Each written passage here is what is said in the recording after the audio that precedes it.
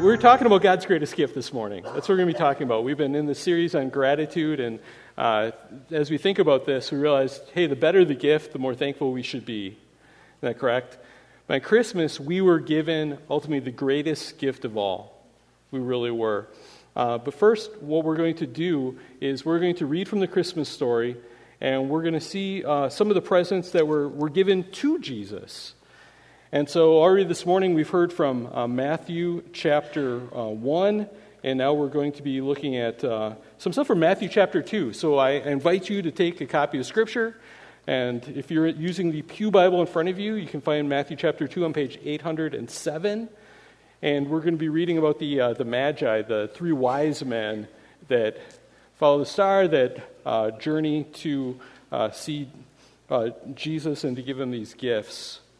And it's been said, I think correctly, it's wise men going on a journey, following a star. This could be considered the first Star Trek.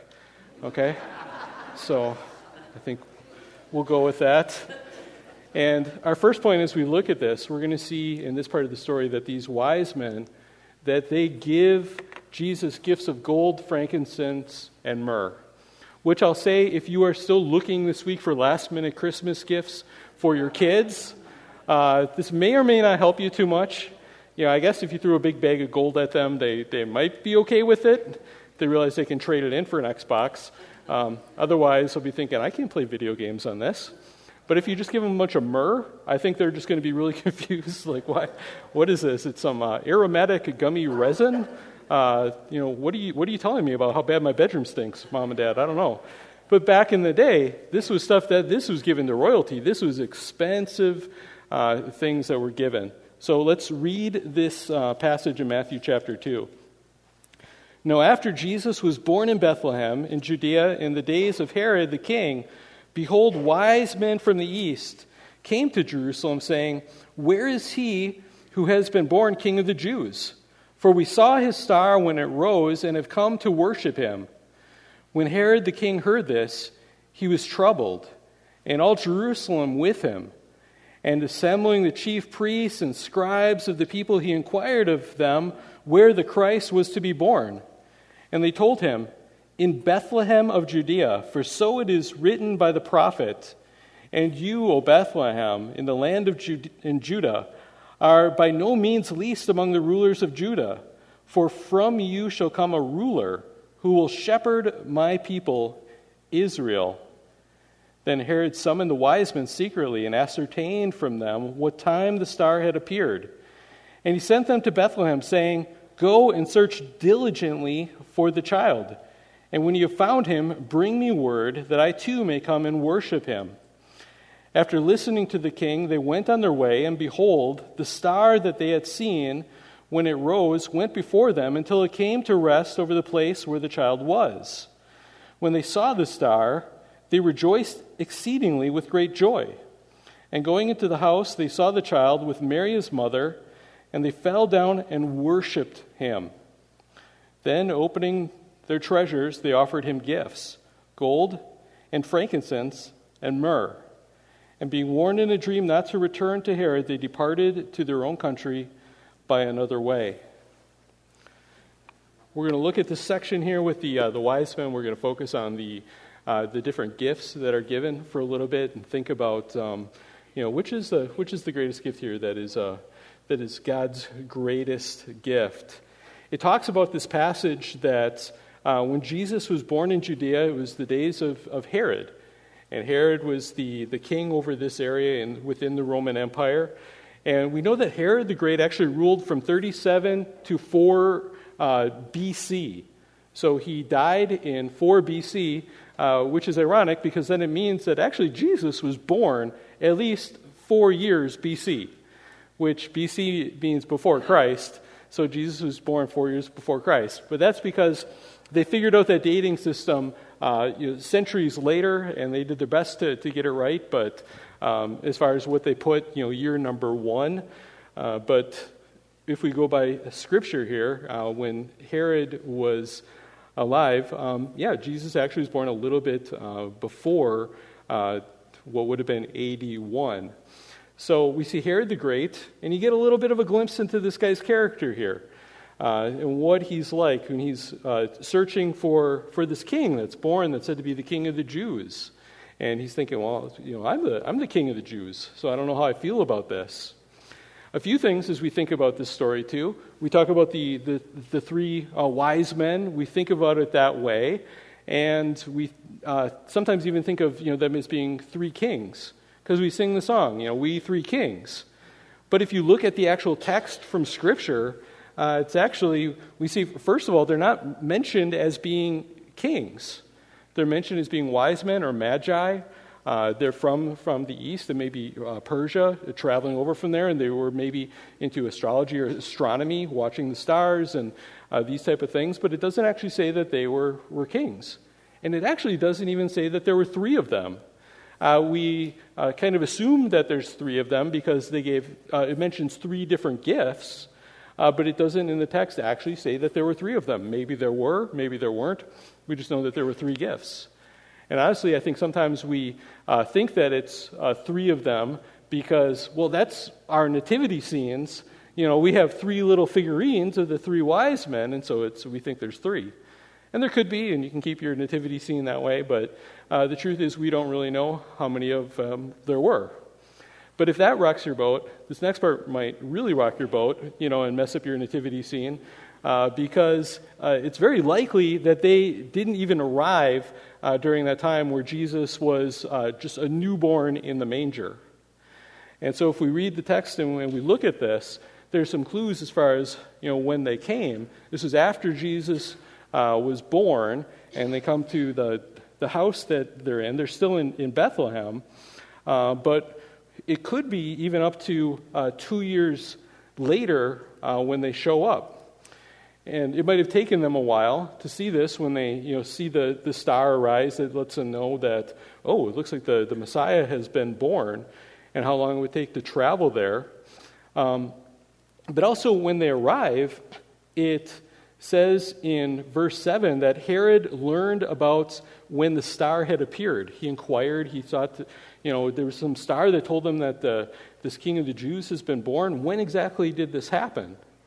And then if you keep reading, and it's kind of a depressing bummer section of this, in verses 13 through 18, we see that Herod, he's jealous. Okay? When he's inquiring and saying, yeah, let me know where he is. I want to go worship him. Okay, to him, worship him means I want to knock off this threat to my throne. And so he's trying to find out where he is so he can go and get rid of this baby Jesus, this person that people are thinking that is the king instead of him.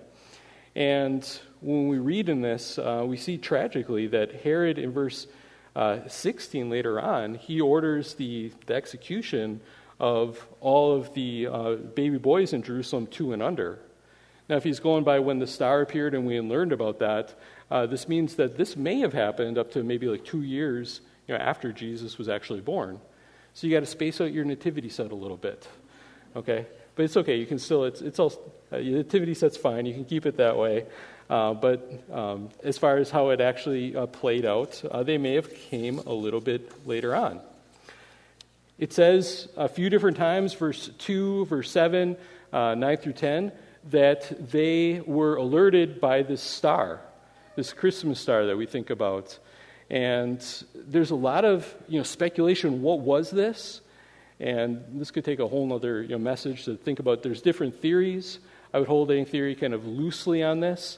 Some have suggested that there's some kind of natural explanation, that there may have been two stars, or two of the planets that were conjoined and it shined extra brightly around this time period. Some have suggested that around the time period there was a supernova, which would have appeared very, very bright in the sky. But there could be other explanations as well that are more supernatural, something that just can't be explained by astronomy and natural occurrences. That this could be something that God made to appear. Sometimes in the Old Testament there was what was called the Shekinah glory that would appear in the temple, and it was this glowing, just kind of a manifestation of God's glory. Could this have been the case? Could it have been, just something that kind of looked like a star in the sky that they followed, but it wasn't technically an actual star, way out there in distant in outer space? Could it have been an angel, possibly, that appeared this way? We really don't know. There's a lot of different options. But I think when you look at the text closely, I lean towards it being something supernatural, because it looks like what happened is that it appeared and let them know that the Messiah has come, this long-awaited Messiah that they have been waiting for. And even though the wise men, they're from the east, and they were not Jewish, they had some knowledge of the Jewish scriptures. They knew that he would be born in Bethlehem, and they were kind of waiting for this. But it shows the star appears, but then it seems like it does. They don't follow it the whole way there. That it seems like it kind of disappears, but then later on, when they get to Bethlehem, and then it says, verse 9, again, after listening to the king, they went on their way, and behold, the star that they had seen when it rose went before them, until it came to rest over the place where the child was. And so the star, if it hadn't been around, it reappears at this point, or whatever it was that looked like a star, and they're able to follow it, and it rests above, the place where Jesus was at this time, the home where he was at. And so this really wouldn't work if it was an actual star. So we can't say for sure, but I lean towards it being some kind of supernatural manifestation that God put forward to lead them there and point them to Christ. We see that Jesus was born in Bethlehem. And this is according to Old Testament prophecy, Micah 5:2. And this is a prophecy that was given around 735 BC.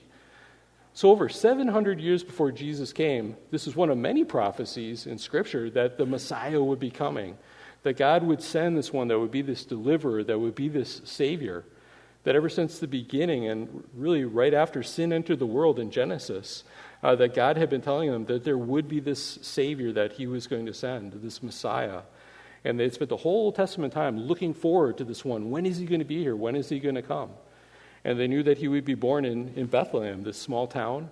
It was the home of David. He would be in the line of King David because he would be king, he would be ruler, and he would fulfill all the prophecies of the one from the reign of King David that would rule and rule forever. Also notice in verse 11, it says the wise men worshipped Jesus. They came and they saw this baby and they worshipped him. And there are a lot of cute babies. And we see cute babies, it's really nice to see them and take a look. But really, we don't, worship them. We may give, gifts to the parents. We may do that, but we're not, bowing down and worshiping children. So that should give us some kind of idea that there is something going on here. There are some parents that kind of seem to worship their children, but that's a whole other message. But, for literally worshiping, this is something, is that right to do? Should you be worshiping a person? Should you be worshiping, a baby? And I looked for this word that is translated as worshipped. And one of the other places it appears is in the book of Revelation. Right at the end, in Revelation 22, 8 through 9, it says, I, John, am the one who heard and saw these things. And when I heard and saw them, I fell down to worship at the feet of the angel who showed them to me. So you have an angel here, this powerful being, and John sees him and he gets down to worship this angel. But then it goes on and says, but he said to me, you must not do that. I am a fellow servant with you and your brothers, the prophets, and with those who keep the words of this book. Worship God. God is the one to be worshipped. He is the only one to be worshipped. So let me say, if you're looking at this passage and you're seeing these wise men come, and this seems to be a positive thing that they're doing, and they worship this infant, and we start to connect the dots here. What is this telling you about the identity of this baby that had been born, that was in this manger originally, and now is this young child? They're worshiping him when you're supposed to worship in God alone. And then the wise men, they give 3 costly gifts, and gold, frankincense, and myrrh. I want to spend some time talking about these a little bit because throughout the centuries, actually many Christians have seen these pointing to different truths about Jesus. It's one of those things we can't say with absolute certainty, and Matthew himself in the passage doesn't draw this out. He doesn't explain that they gave him gold because of this. They gave him frankincense because of this. But it may be the case. And I'm not saying that the wise men even recognized this or knew this. And perhaps this was intended. Perhaps the Holy Spirit prompted them to do this, and there was some kind of prophetic symbolic value. But even if there isn't, we do see in Scripture there's connection with each of these 3 things to truths that we know about Jesus from other places in Scripture that are absolutely important. That as we're thinking about Jesus this Christmas and we're thinking about who he is, there's 3 truths that are connected to the gold, frankincense, and myrrh that we need to realize if we're going to celebrate Christmas in the right way, to celebrate it as Christians, those that worship and follow Jesus Christ. So the first that we see is the gold. And gold, at least we know what that is. It's later on the frankincense and myrrh. We're less familiar with that, but we know what gold is. That's pretty easy. I don't have to explain it to you. Usually considered the most valuable metal throughout all history, and gold is often associated with royalty. I mean, kings, they have their crowns are made of gold. You have golden scepters. You have golden thrones. They try to have as much gold as they possibly could. And so when we think of the gold, the frankincense, and myrrh, it's been noted that this is something that really points to Jesus Christ as one that is royal, that he is king. And remember, the wise men, even when they came, they said they were looking for the king of the Jews. They recognized that this is the one that was born, that was going to be king, that was going to sit on the throne of King David, that he was going to rule. And so for us, do we recognize Jesus Christ as king? Is he just a little cute baby that was born and placed in a manger? And we like to think of him that way as a baby and keep him that way because a baby doesn't get all in your business and tell you what to do. I mean, they tell you when to feed him, they tell you when to change him, okay, but they don't give you commands as far as your lifestyle and things that you need to repent of and all of this. And sometimes people want to keep Jesus as just this baby in their mind, so they can think of him as cute and adorable and harmless. Somebody else's baby, that they can just adore from a distance. But we need to recognize that Jesus is more than that he is the king. He is he is the King of kings. He is the Lord of lords.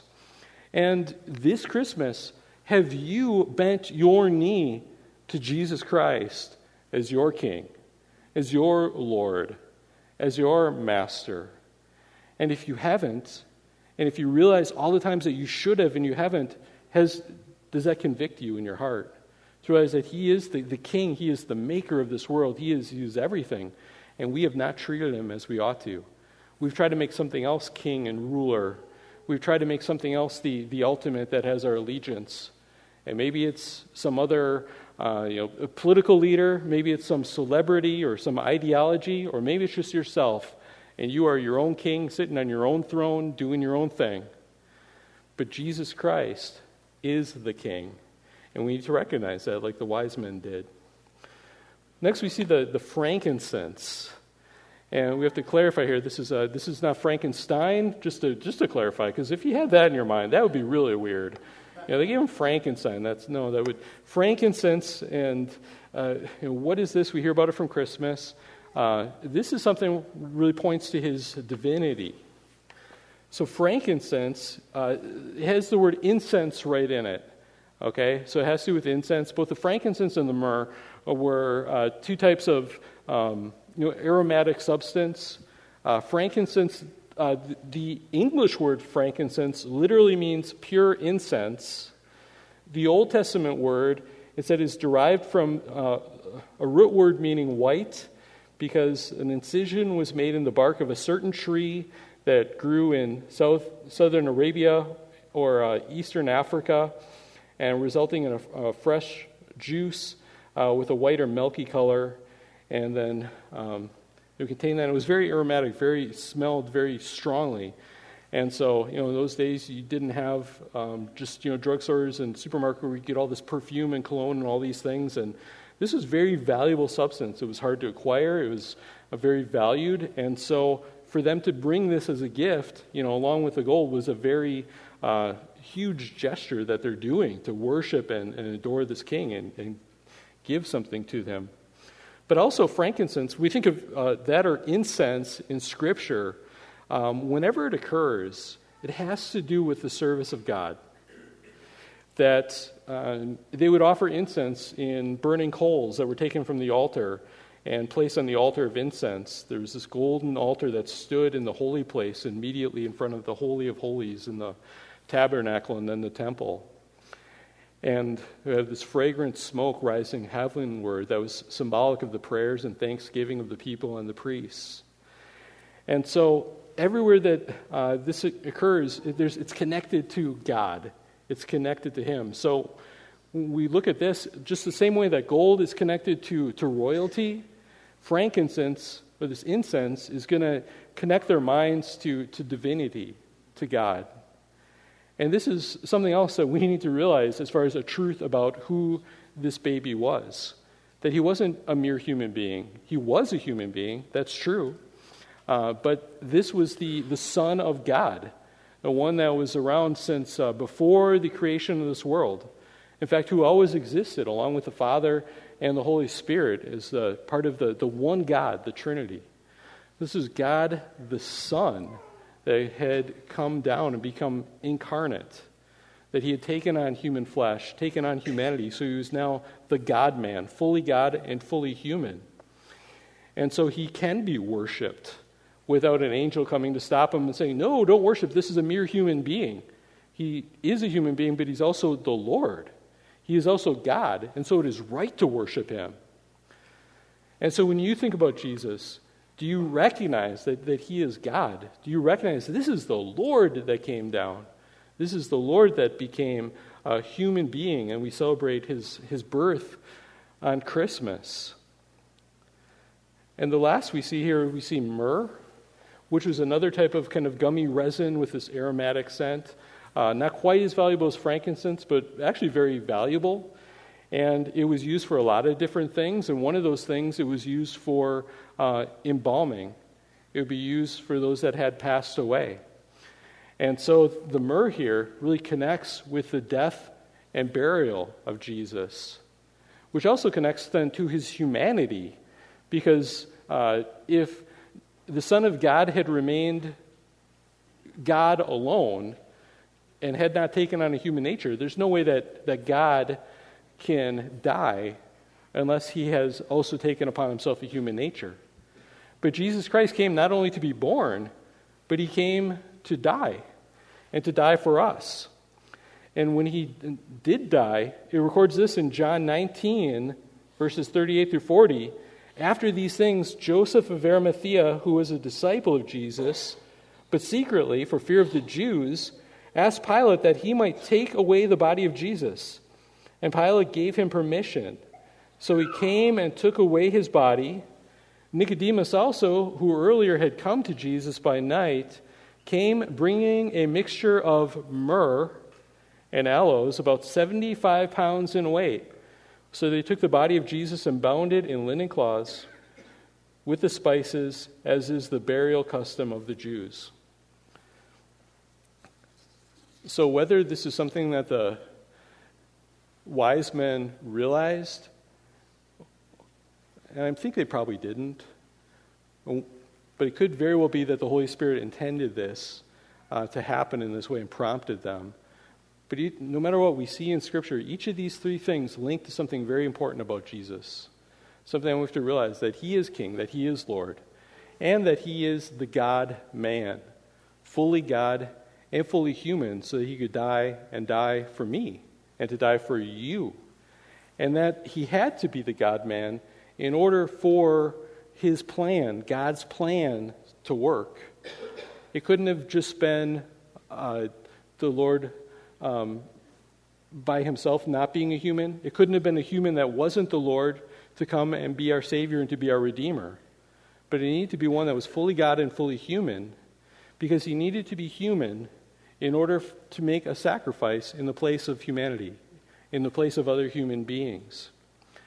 But if he was only one human, even if he was sinless, I mean, the most that you could save is maybe one other human. But because he's also God, that means that his death was of infinite worth, enough to cover and to pay for the sins of anyone and everyone that would come to him, repenting of their sins, recognizing him as Lord, and coming to him as their Savior, the one that came to be the substitute for sinners like me and like you. And so we think of God's greatest gift, and we talk about these three things, the gold, the frankincense, and the myrrh. We need to realize that God's greatest gift was not one of the gifts given to God, to Jesus from the wise men. Instead, God's greatest gift was from God. It's not what we give to God, it's what God has given to us. We think about this in verses such as John 3:16. For God so loved the world that he gave his only Son, that whosoever believes in him shall not perish but have eternal life. So we've talked about these gifts that the wise men have given to Jesus. When we talk about God's greatest gift, it's the gift that he has given to us, to humanity, to me, to you. And the greatest gift of all is that he has given eternal life in Christ Jesus our Lord. And I want to look at one verse that talks about this and to unpack this. This greatest gift. We'll look at Romans 6:23. When we look at this, we're going to realize that this is a gift that is beyond any gift that we could give. We try our best to give gifts, and maybe you've gotten your stuff, maybe it's wrapped, maybe you're in the process of it, maybe you're still, buying things or wrapping. To the husbands here, it's like you might be waiting until Christmas Eve. I know how it goes. But sometimes, we give gifts and we knock it out of the park, and sometimes it's a swing and a miss. I spent some time looking back at pictures from previous Christmases, and thinking of, gifts that we gave to our kids. And there's some where it's like, okay, they're still playing the Oculus, this video game. They're still doing this. And there's other things where, hey, they thought that, that the Voltron toy set was the greatest thing back in the day, and it's just been collecting dust and taking up space in my basement ever since. I looked at one from just a year ago, and it was a video. I'm like, oh, what is this? And we had all the kids, they're lined up on the couch at Grandma and Grandpa's house, and it's a present that's a family present. And they open up, they're excited, and just kind of you see their face kind of change, going, oh, what's this? It was a game, like a board game, nothing electronic in it. And we given them a ticket to ride. I don't know, some people, anyways, I realized, man, it's been a year. We've never even played that. So I've heard it's fun, but we've never played it. So some gifts, they're not as great as others. Sometimes it's not what they want. Sometimes it's not what they need. If you have a gift that somebody actually needs, that's going to be a greater gift than something that's just a waste. And oftentimes they don't last. There's some of you that are going to give your kids Christmas gifts, and they're going to be broken before New Year. Okay? It's going to happen. And oftentimes they don't bring the lasting joy we think they would. Maybe if they play for a while, it's not like this life-changing thing forevermore that they've received this. They think it's going to be, but it doesn't. But let's think about this gift that God gave us. And I want to focus on 4 ways that this really is the greatest gift. So Romans 6:23 says, for the wages of sin is death, but the free gift of God is eternal life in Christ Jesus our Lord. What a great verse. Think of this. It's the free gift of God that's given from him to you and to me. And first I want to point out, this is the gift that we needed the most. If you think of, there's all kinds of gifts, and many that they're just on the side you don't really need. But when you have a gift that's like, I really needed this, of all the gifts that you could be given that you needed, this was it. Because of the first part of that verse. And this says, the wages of sin is death. And so if God had not given us this gift, we could just receive our wages instead. I mean, this verse really lets us know that there's a difference between a wage and a gift. A wage is what you deserve. It's what you got coming. So you go to work, you put in your time, and you do a good job, and at the end you get your paycheck or your direct deposit, and it's the agreed upon amount. It's what you earned, and it's not a gift. It's not a bonus. This is what you have coming to you. And for our jobs, it's a good thing. We like to see that money going into our account. But according to this verse, the wage that we have coming to us is death. Not a good thing. And notice, this is not even just physical death. This is spiritual death. And I know this because it is contrasted to eternal life. So this is eternal death. Death is always separation. When you die physically, your spirit or soul is separated from your body. That's physical death. But spiritual death is you being separated from the God that made you. And we come into this world spiritually dead because we come into this world as sinners with the consequences of our first father Adam's sin. And then as soon as we're able to, with our sinful hearts, we are adding to that with our own sin. And so we are separated from the life of God. We are separated from Him, and if you were to die in this state, you would remain separated from God forever. That means not going to heaven. That means going to the other place. This is a terrible, terrible thing. And that's why I'm glad that there is the word but there. That there is the other side to this. That there is an option that you can take besides just, God, give me what I have coming. Give me what I deserve. I want that. No, you don't. Because the wages of sin is death. But it says the free gift of God is this other thing, eternal life in Christ Jesus our Lord. So this is your biggest need. I mean, if you think you have other needs, you probably have other things. You have to put food on the table. There might be repairs to the home. There might be health issues that you have. There might be a relationship things. Okay, but your biggest need, whether you realize it or not, is to have your relationship repaired with the Lord God who made you. To have your status changed before you go and answer to Him as the judge of all mankind. For Him to pronounce the verdict on you for all eternity. That is your biggest need. And so Jesus came to answer that need. And Him being King, Him being the God-man, was able to answer this in a way that nobody else could. So it's the gift that we need the most. It's the gift that lasts the longest. Notice it says this is eternal life. This isn't that He came to give you something that'll make you happy for an afternoon on Christmas. And then you'll get put in a closet and you'll never think about it again. You're at your home, if you have kids, there are places that you have stored gifts that they played with for a day or maybe a week or maybe longer, and they haven't played with anymore. Or things that are broken, things that didn't last, or it was great when they were a kid. This is eternal. This eternal life is something that starts the moment that you receive Jesus Christ, the Lord, as your Savior. You don't even have to wait until you die. It starts the instant that you trust Jesus Christ, but it goes on forever and ever. Through the rest of this life, it's never going to be taken away from you, and it goes into the afterlife and on again. So in 100 years from now, this is a gift that you will still have, and that you will appreciate even more than you appreciate it now. This is a gift that in 1,000 years you will still have, and you will appreciate it even more in 1,000 years. This is a gift that in 100,000 years, in 1,000,000 years, for eternity, this is a gift that will last and you will value. And I think you will appreciate it even more and more and more and more forever. There's no other gift like this. But this is the gift that God came to give us.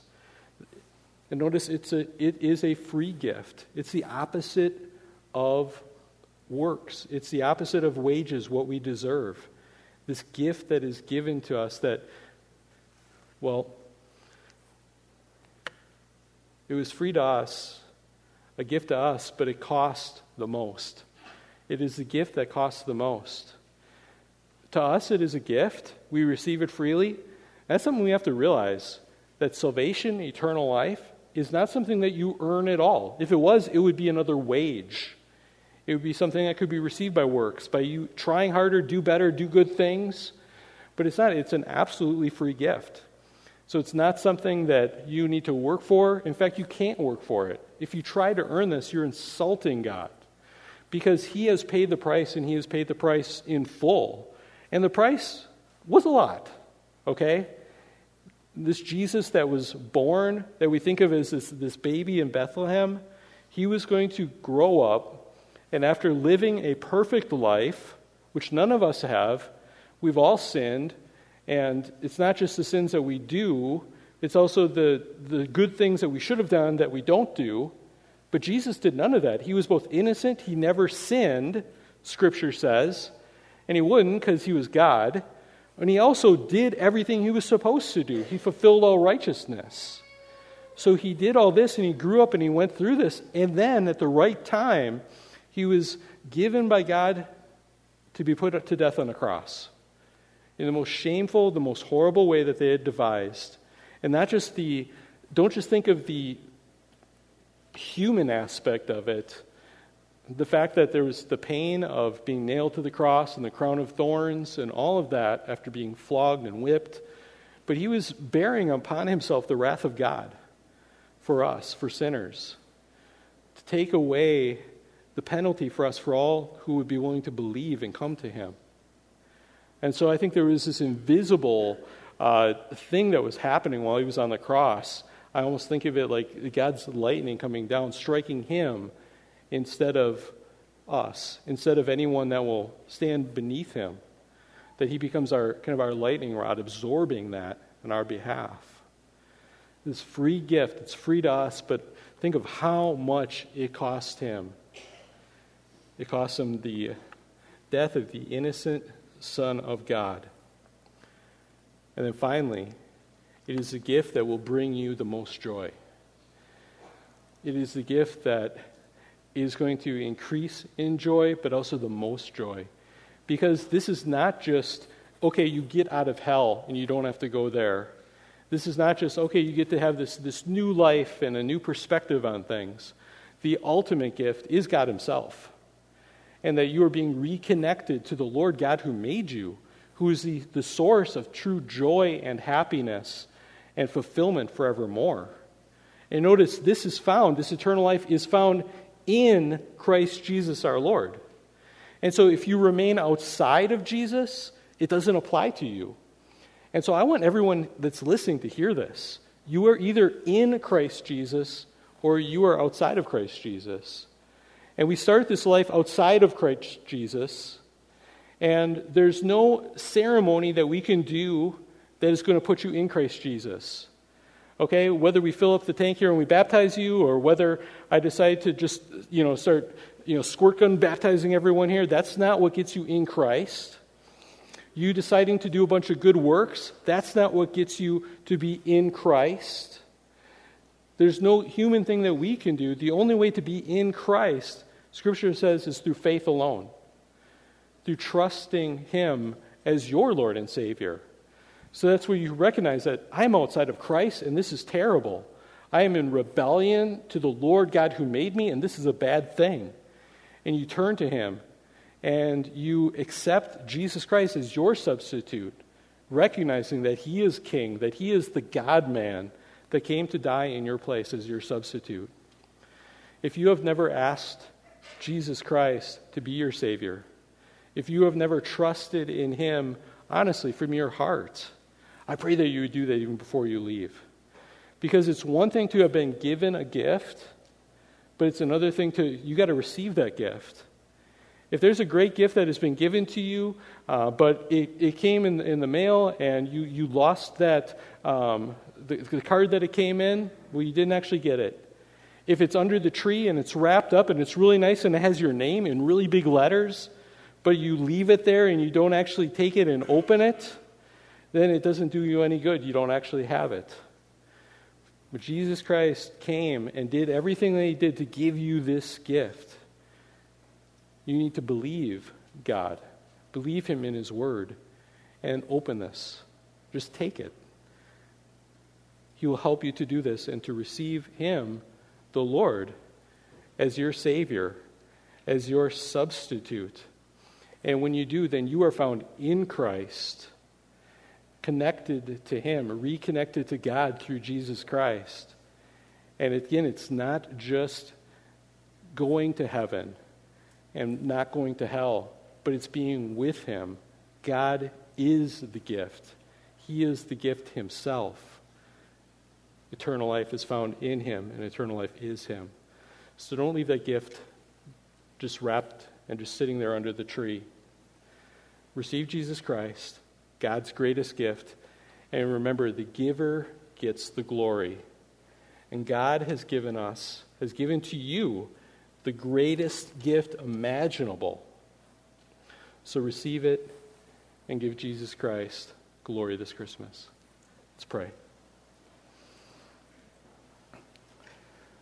Lord God, we come before you, Father, and we thank you that you have given us the greatest gift possible.